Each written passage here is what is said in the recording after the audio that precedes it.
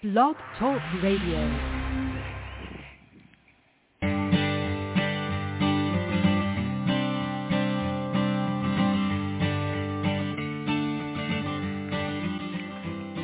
Hi, and welcome to The Art of Film Funding. I'm your co-host, Claire Papin, along with Carol Dean, author of the best-selling book, The Art of Film Funding. Carol is also the founder and president of From the Heart Productions and the host of this show. Anne Thomas is a second-generation transgender, currently an actress, singer, talent manager, and producer. She's the founder of Transgender Talent, launched in May of 2015 to provide a safe place for transgender actors to be managed and to provide a focal point for the film and TV industry to go to when seeking transgender actors. In 2017, she began working towards producing her own properties, as there are so few opportunities for trans people. Anne is an executive producer and or full producer on multiple properties in development with a variety of producing partners. And Carol, Anne has a lot to share today, doesn't she? Yes, Claire, we have a lot to learn. Thank you for joining us, Anne. Thank you for having me. So we want to know if you would share with us the inspiration for starting the Transgender Talent and agency and the mission behind the agency.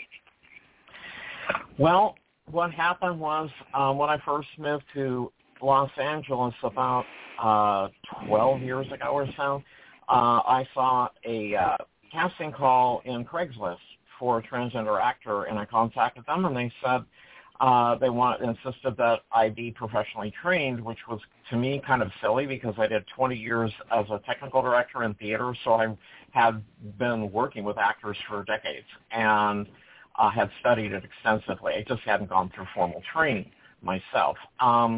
So I kind of brushed it off, but they also said, yeah, there's only a few nationwide at this time. Like I think they said like a dozen or 24 transgender performers up to that time, over the prior 20 years, they said.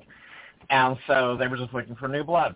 I kind of blew it off and figured, well, maybe they, I'll just go in a different direction. So I did. And a few years later, I got a casting call that was sent to me about they wanted a whole bunch of people for a transgender choir on Glee. And so I applied for that and was accepted, as were so many others. There was 197 in that scene. It was episode 607, which is where Coach Beast comes out as trans. And when I got there, there was a lot of people there. And they had us line up by height, and I lined up at the very back of the choir because I'm taller than a lot of them. And they pulled me out of the crowd. The director didn't put me down right behind where Coach Beast ended up doing the scene. So I got a lot of attention.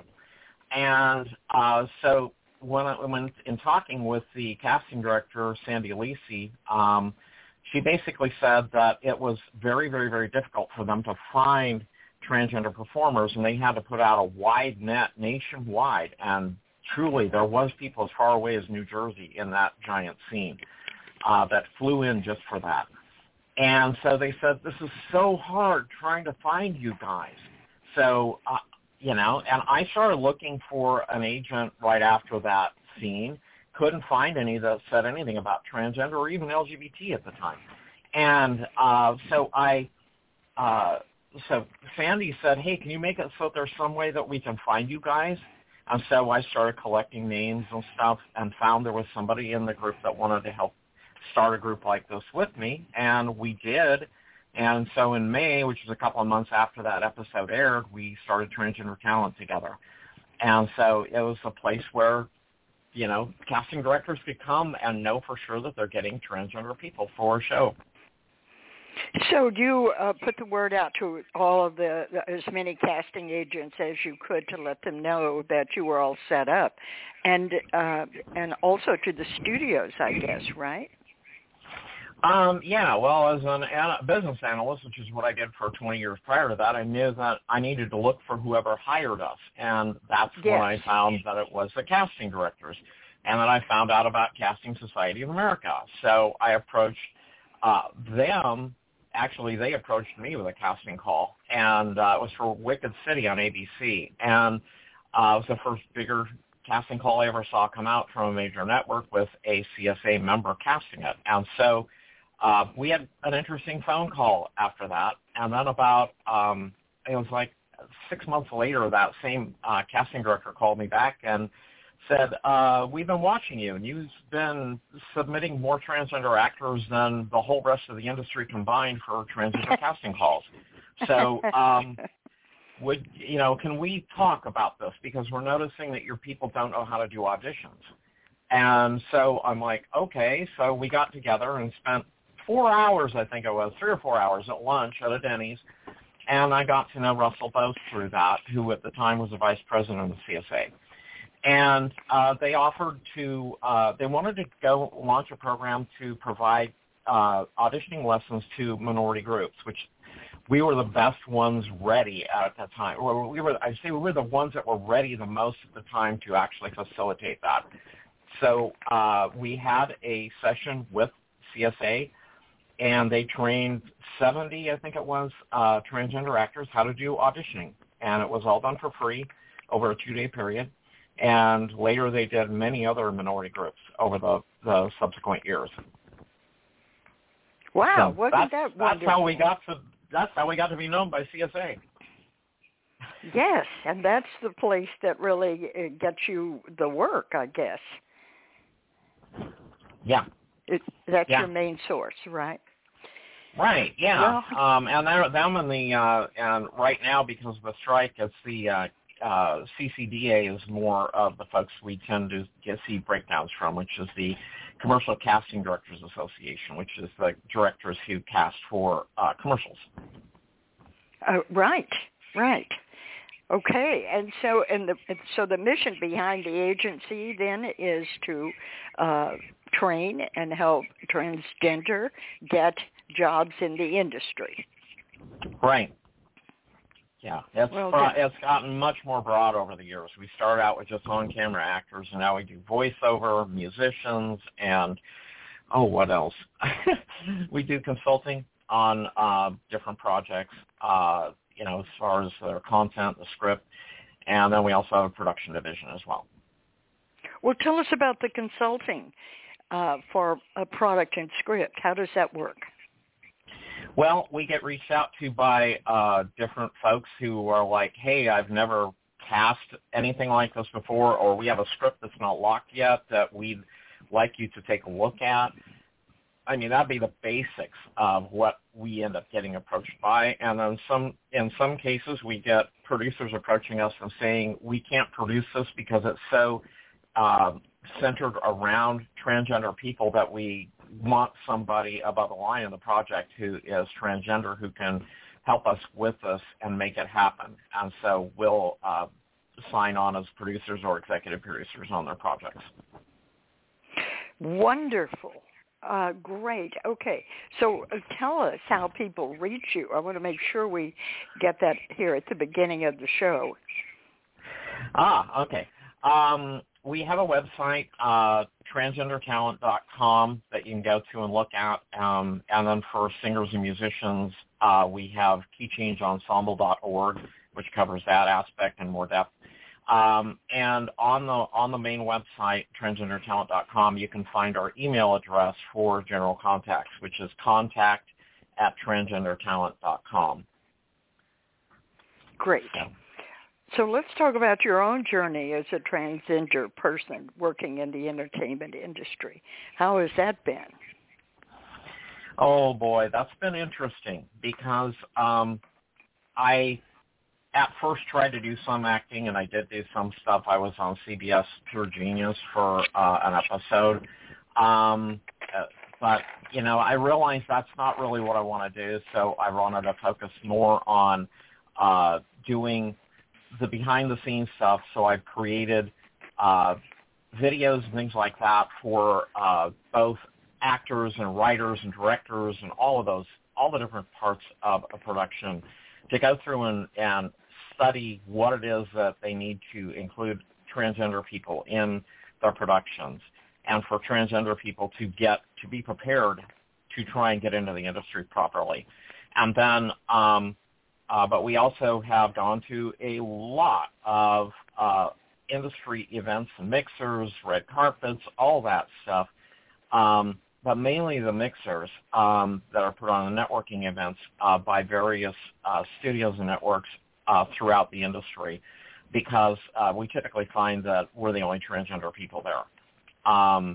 And that's how you get to know people in this industry. It's not through, hiring an agent gets you into stuff. Yeah, that's nice. But, and that even goes for writers and directors and producers and all that. They use agents too. But you tend to more get in with people that get to know you. So you go to these events to network with people and learn about them. They can learn about you, and so on. I mean, we've met some really, really amazing people all the way to the top of the industry. I mean, I think probably one of the highlights was going to the Spider-Man Far From Home premiere, which we had an actor in that movie, so we were invited by production, and we met a lot of the top people in the industry, including Kevin Feige, the CEO of Marvel, and got to talk with him.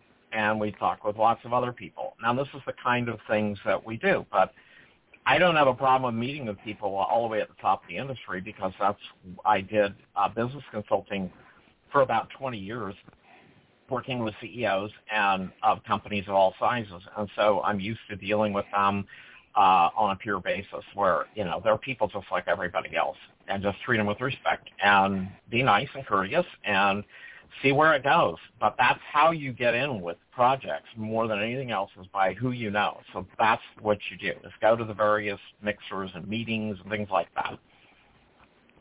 And that's what I always found. I ran a company in Hollywood for 33 years, and it's really who you know, and you are only one or two people removed from everybody in Hollywood.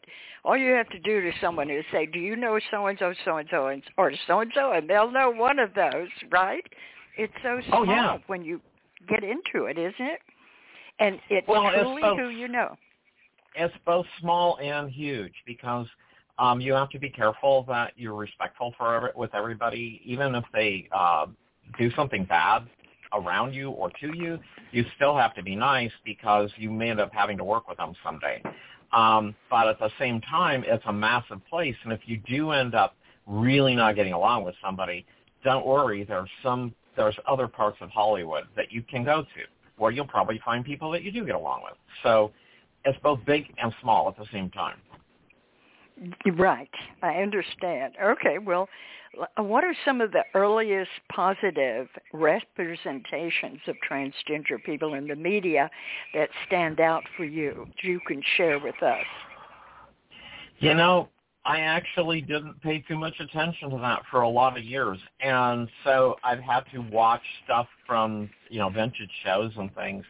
And honestly, one of the earliest representations I saw where it was actually a pretty good expression for the time, because this was in the 1970s, was the episode arcs in the old TV series All in the Family, where there was a person on there who was exploring their gender identity. And, it was a bad representation by today's standards, but a good representation for that era. I wish I had seen it back then, to be honest with you, because that's when I was questioning who I was, but I had no references to go by. I was busy watching other shows at the time. Okay, but that was good. Wow, that's back in the 70s. That's interesting. Well, tell us about foreign films, because I know I've watched many foreign films.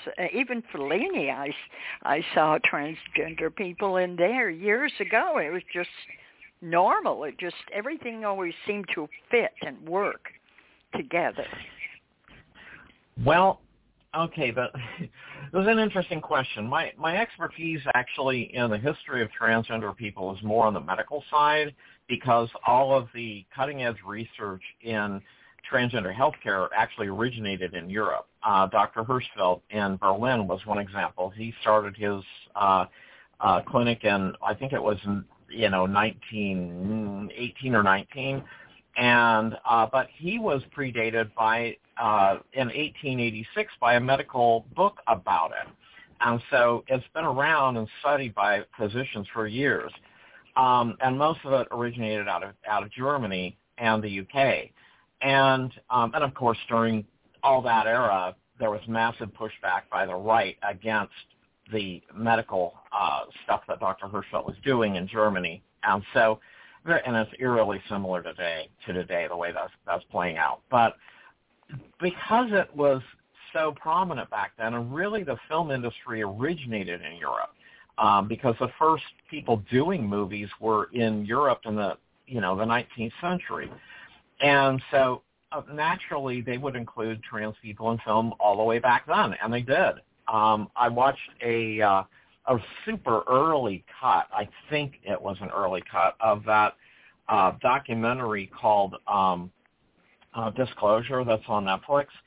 And the original version of it goes back all the way to the turn of the 20th century. So over 100 years ago, showing footage from back then of people who, we don't know if they were cross-dressers or they were transgender people or what, but they were in the silent films from the beginning.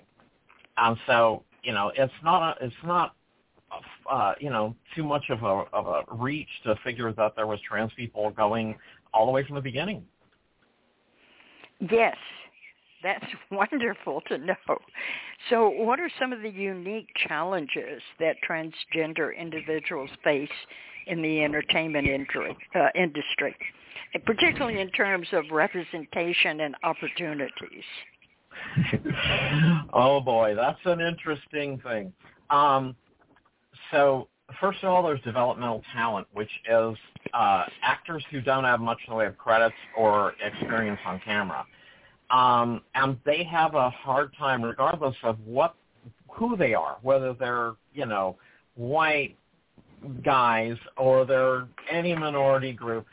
Everybody has this challenge of getting past that stage of being developmental talent, because the agents and managers don't want to pick up anybody who doesn't have a steady stream of bookings happening already through their own efforts, because that's what pays the bills. The agents and managers don't get any money unless the actor gets a booking, and so they're hesitant to sign anybody that's developmental. And but getting to that point on your own is challenging. So that's why you have to try and look through, get yourself out there in every website you can as an actor. But then when you are to that stage where you're getting the steady bookings, the team that you try and build, which starts with agents and managers, one or the other, and then you're adding a publicist and stylist on top of that, as well as others like social media people and all that, what they try and do is create a marketable image for the talent they're working with. And the problem is that most of those images you see are literally just that. They're a facade created for public consumption. And so that's what results in people being typecast as well, but it also gives steady work to the individual. But the problem is that when you're dealing with a lot of the talent, they have to conform to that. So they have to change the way they dress, the way they act, the way they present themselves on social media, the types of roles they go to. You become more and more controlled the further into Hollywood you go. And the problem with transgender people and non-binary people is that we're nonconformists. We've already just demonstrated that we're willing to give up everything, family, careers, friends, homes, etc., to live an authentic life. And to take that mold that Hollywood uses and force it onto a transgender person with an image that the agents and managers and publicists dream up is a square peg in a round hole in most cases. There are trans people who will conform, but there's a lot that won't, because we've learned that the best you is to be fully authentic. And that's when we blossom. That's when we flower. And the problem with trying to force us into a mold and force us to be a certain way, once again, restricts us.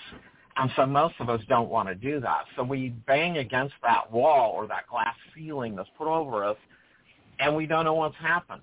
And so as a result, you'll see transgender people bouncing from agent to agent, manager to manager, publicist to publicist. You'll see that all over the industry amongst the trans community, and that's why. Is because the problem is the high-level folks in Hollywood are all, they're older people. They're not used to that. And because that's what older generations have done, is they've conformed to an image to have the success, because that's what gave them that success. And so they expect everybody younger to do that, and the problem is everybody sees through those facades. I went through a course taught by Thelma Box, who was Dr. Phil's partner in a business when he was back in Dallas. And one thing we learned, and part of the exercise, is the vast majority of people can see through your facades in a matter of seconds. So what's the point? And so that's why I'm an open person, even though I'm a boomer, like so many other leaders in Hollywood are. Yet I realize that the fakery that is done to create a public image is the public sees through it in most cases, but not in all. And the thing is that Gen Z, the young folks, and Gen Alpha coming up behind them, are all looking for authenticity. They want it in not only in the way they're expressing their sexuality, gender identity, but also just in who they are. They want to be open and honest with their feelings, and that's a lot of them want to be that way. That's why you're seeing a massive uptick in the number of people coming out who are younger as being LGBT, is because of they're seeking that authenticity. And so, honestly, trans people are on the cutting edge of that. If the agents, managers, and publicists at the higher levels would recognize that and let us be ourselves, then they will see more success in representing trans people in the industry. So it's kind of we gotta have a compromise here on this. So right. Anyway.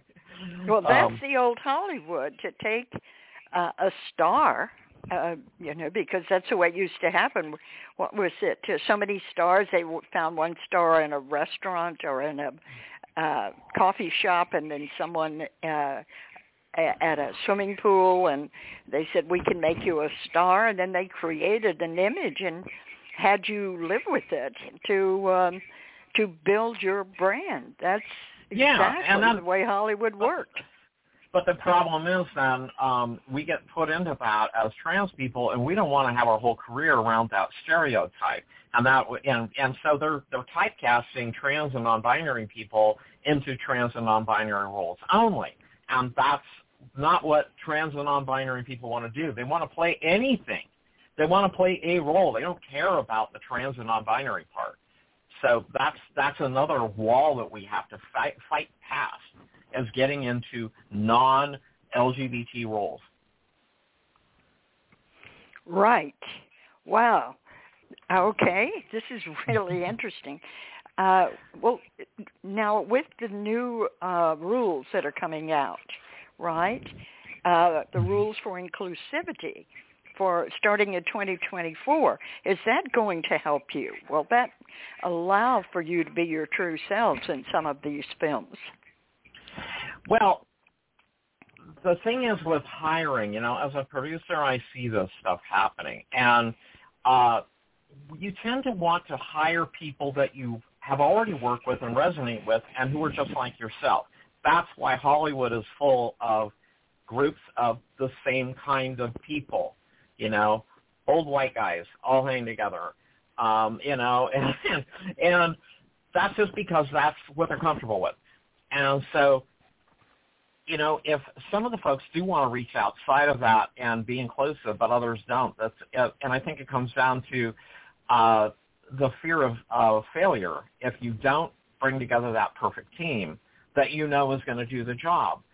So they tend to bank on that, and that isn't necessarily the future, because this country is becoming more and more of a melting pot as the years go by. You can't resist that. We can't stay in the past. We have to include other types of people. So by putting the rules on there, they're actually forcing people to go outside of that box that they put themselves in. And so that way they do make sure that they bring in people who are just as capable or even more capable than their friends that they've been hiring over and over again. I mean, take a look at any of these people that you know of in the industry, and I won't name names if there's some that pop to my mind right away. Take a look at their IMDb's, and then look at the projects they've been on, and you'll find, especially if they are like a lead person who like plays the lead role, has an ensemble cast that works with them on all their projects. Look at all the behind-the-scenes people, and it's the same people time after time after time. And that's the problem, is they're not expanding that and including other kinds of people with them. And I get it in that it's hard to get funding without following that pattern of, gee, this worked. But the problem is with that, they got into the business that way potentially. I mean, one of the ways they bring in people, they have for years in Hollywood, is to create an ensemble cast where they have one newcomer who's never done anything as maybe even a lead in stuff, and they'll surround that person with A-list actors, and suddenly they're pushed way up in their quality and visibility in Hollywood. That one actor, a lot of the time, they've been doing that for years with white guys, so they did it for decades, and so they've been getting away from that in recent years. But we need to realize that if you take a person who is capable but just hasn't worked with an ensemble like that, that they can grow through that experience, and they will. And so you have to look for people who are demonstrating that will to really move forward, that impetus, that, not just a dream, but a passion for whatever that they're doing, whether it's acting or producing or directing or, props and sets, any of that stuff. If they just would look for that, they could really increase that inclusivity. And then it won't look so token when you have people coming in who really know what the hell they're doing. Right, I understand. Okay. Well, let's talk about success stories of individuals who you've represented at the Transgender Talent. Tell me some of those. Well, let's see. We were up to get a transgender person in a Marvel movie in a fairly major role. There was some trans background actors in prior movies, but we got an actor in as one of the students on Spider-Man Far From Home. And so he was in the entire movie where anywhere you saw the students that accompanied Peter Parker. So we got that to happen. That was quite a few years ago now. Then we facilitated Zoe Luna getting into the Craft Legacy as a lead. That was really epic. It would have been really epic if they had released that in theaters, which had been originally planned, but COVID hit and it ended up going streaming instead, which was a big disappointment for us, but we could understand that they needed to get it out. And then we got a guy into the Good Doctor. A lot of people have seen that episode where he was the first trans guy ever in that series, and he was a pregnant man, was the way they advertised that episode. And so those were three of the really major things that we've done, and there's other success stories we've had in other areas that are less visible, but those are the three that we've had over the years that have probably had the most publicity around them. Wonderful. So tell us what steps you take to ensure that your talent is represented fairly. Oh boy. Well, like I said earlier, we do look at scripts, and it used to be we'd read everything ahead of time, which is what caught CSA's attention, the Casting Society, because nobody had ever told anybody in Hollywood, no, we're not going to let you have any of our actors unless the script is properly representing us. I was the first to say that, apparently. I mean, shoot, it's before we started, almost all the trans roles were nothing but either a mass murderer or a butt of a joke, stuff like that. It was really insulting to us and really stereotypical, and it always followed the same stereotypes. So we just said, well, nobody wants to play those that are trans, so we don't mind telling you. If you write a script like that, send it to us and ask for people. We're not going to give you anybody. And so they are like, oh, so that's why we got the attention of the industry really fast. And so they stood up for that. And, I mean, that also happens with other groups, too. Like, shortly after that got out in media, which was like 8 years ago, somebody from the Arabic actors community wrote me and said, you guys are such an inspiration because all we ever get cast for is terrorist roles. And we want to do the same things. So we're gonna follow your footsteps. Cool. I'm glad I inspired you because, yeah, that isn't right. Anyway, so we pre-screen the scripts, but nowadays most of the scripts tend to be pretty good, and so we tend to pass that over to the actors themselves to see if they're okay with it, and most of them will read them and decide whether they want to audition instead of us having to pre-screen everything. And then we watch the trades, and we look for projects that are like going into development that we think people could be in that are trans. So we'll reach out to projects that we've heard of and say, hey, how would you like to have a trans lead for this? And I'm talking even major stuff. I don't hesitate to do that. And we do get a little bit of attention with that, and it's helped. And then the other thing that we do is we have our production division because we found starting in 2017 that there just wasn't enough shows. So we started going into development, learning how to develop shows back then with some really good folks to mentor us and how to pitch stuff. So we started pitching shows back then that were with trans leads and trans stories and stuff like that. In mostly the majors, we didn't focus that much on the indies at the time. Now we've kind of expanded that, and we are working with the indie world as well as the majors and coming up with stories and stuff like that and scripts.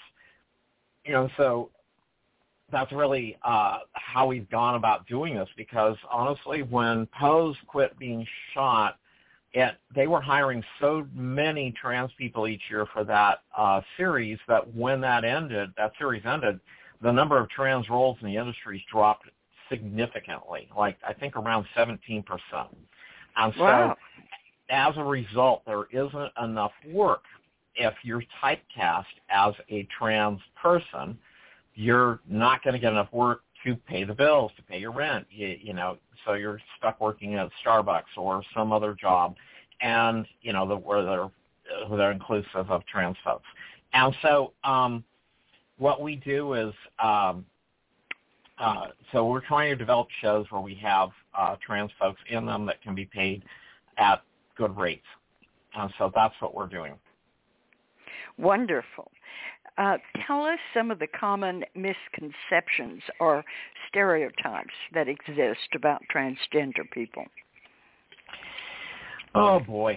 Probably the one that just never seems to go away is we're not drag queens. People don't understand the difference. Drag queens have traditionally been, and not always, but have traditionally been gay guys who dress up in outrageous costumes and makeup and hair to go on stage and perform. After they're done with their performance, they take it off, change back to a guy, and go home. That's not what transgender people are. Transgender people have a medical condition that we were born with where our brains desire hormones at levels our bodies don't produce. In most cases, not all, but in most cases. And so we present as the gender we identify with 24/7. Unless we're acting, we have to put on a costume, of course. But anyway, we live that life 24/7. We don't get dressed up in giant wigs, fancy dresses, and gaudy makeup to go to the grocery store and go shopping. Think about it. When's the last time you saw a drag queen in a grocery store shopping? I actually had to dig to find footage where somebody did it as a gag on YouTube, and it is out there. But we don't do that. We try and blend in. So we're not drag queens. We actually have to have those hormones to survive, literally. It helps us with our mental acuity and our creativity and everything else. And we don't have a mental illness. That's been proven since, I think, the 1920s, over 100 years. They've proven it's not a mental illness we have. So that's the biggie, is that we're not drag queens. And so it's completely different. It'd be the same as writing a script for any other type of role. It's just, we don't dress up fancy. Now, the other thing is that we can only play trans roles. Well, we're not. We're actors. We can put on any kind of costume. We can play whatever you want. I can play the modern major general in that old play, or I can play I could play a woman. Any of those is fine. We don't just have to play trans roles. The other thing is that we're not all a bunch of self-centered egomaniacs. That's replete in Hollywood already. So if you're pointing the finger at us that that's what we are, look in the mirror. Almost everybody in Hollywood is self-centered to some degree. That's why you want to be on camera, right? Anyway. Okay. Well, tell us about what you plan for the future. Where are you going with your company? Well, we're finding that we really need to focus more on content development and working on getting shows out there.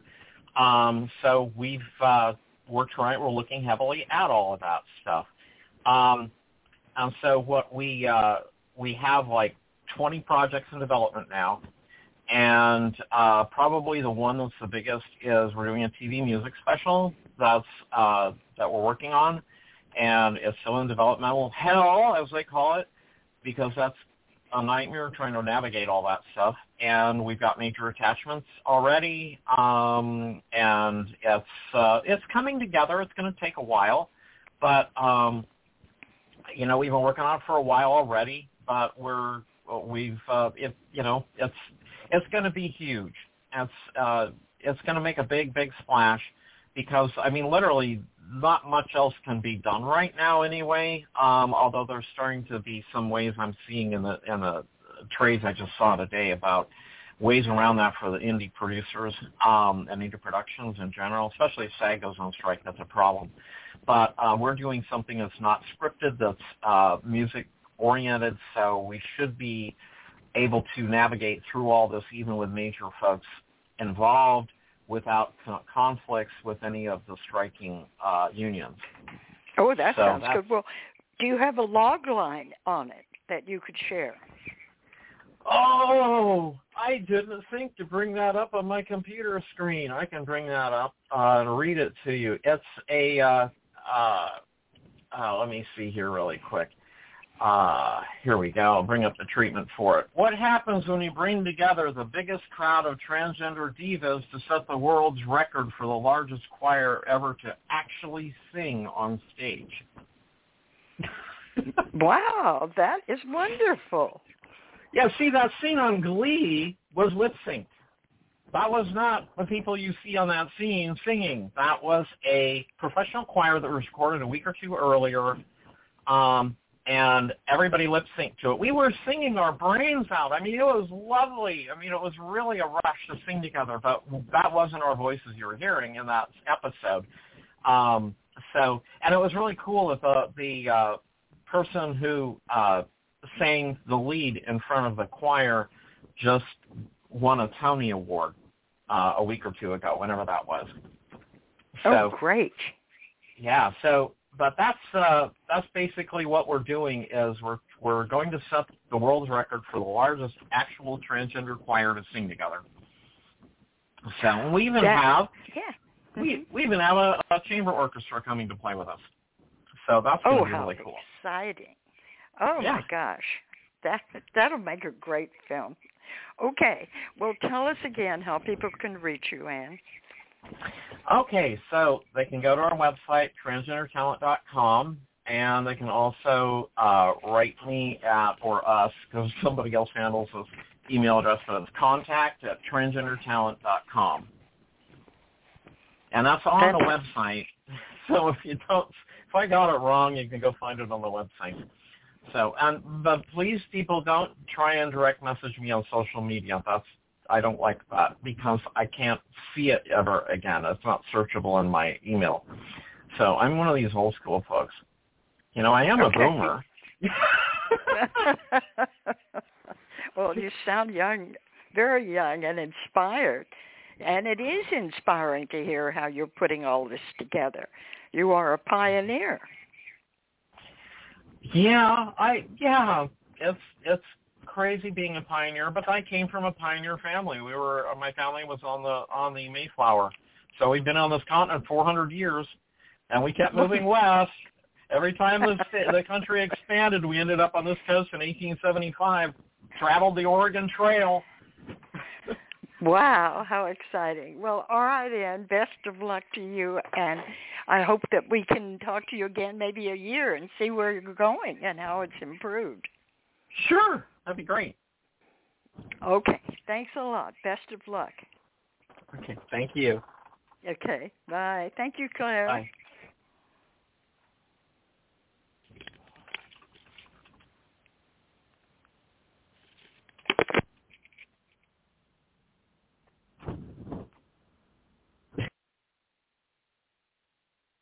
Now, in its second edition, Carol Dean's popular book, The Art of Film Funding, has 12 new chapters to cover all areas of film financing and how to avoid expensive pitfalls.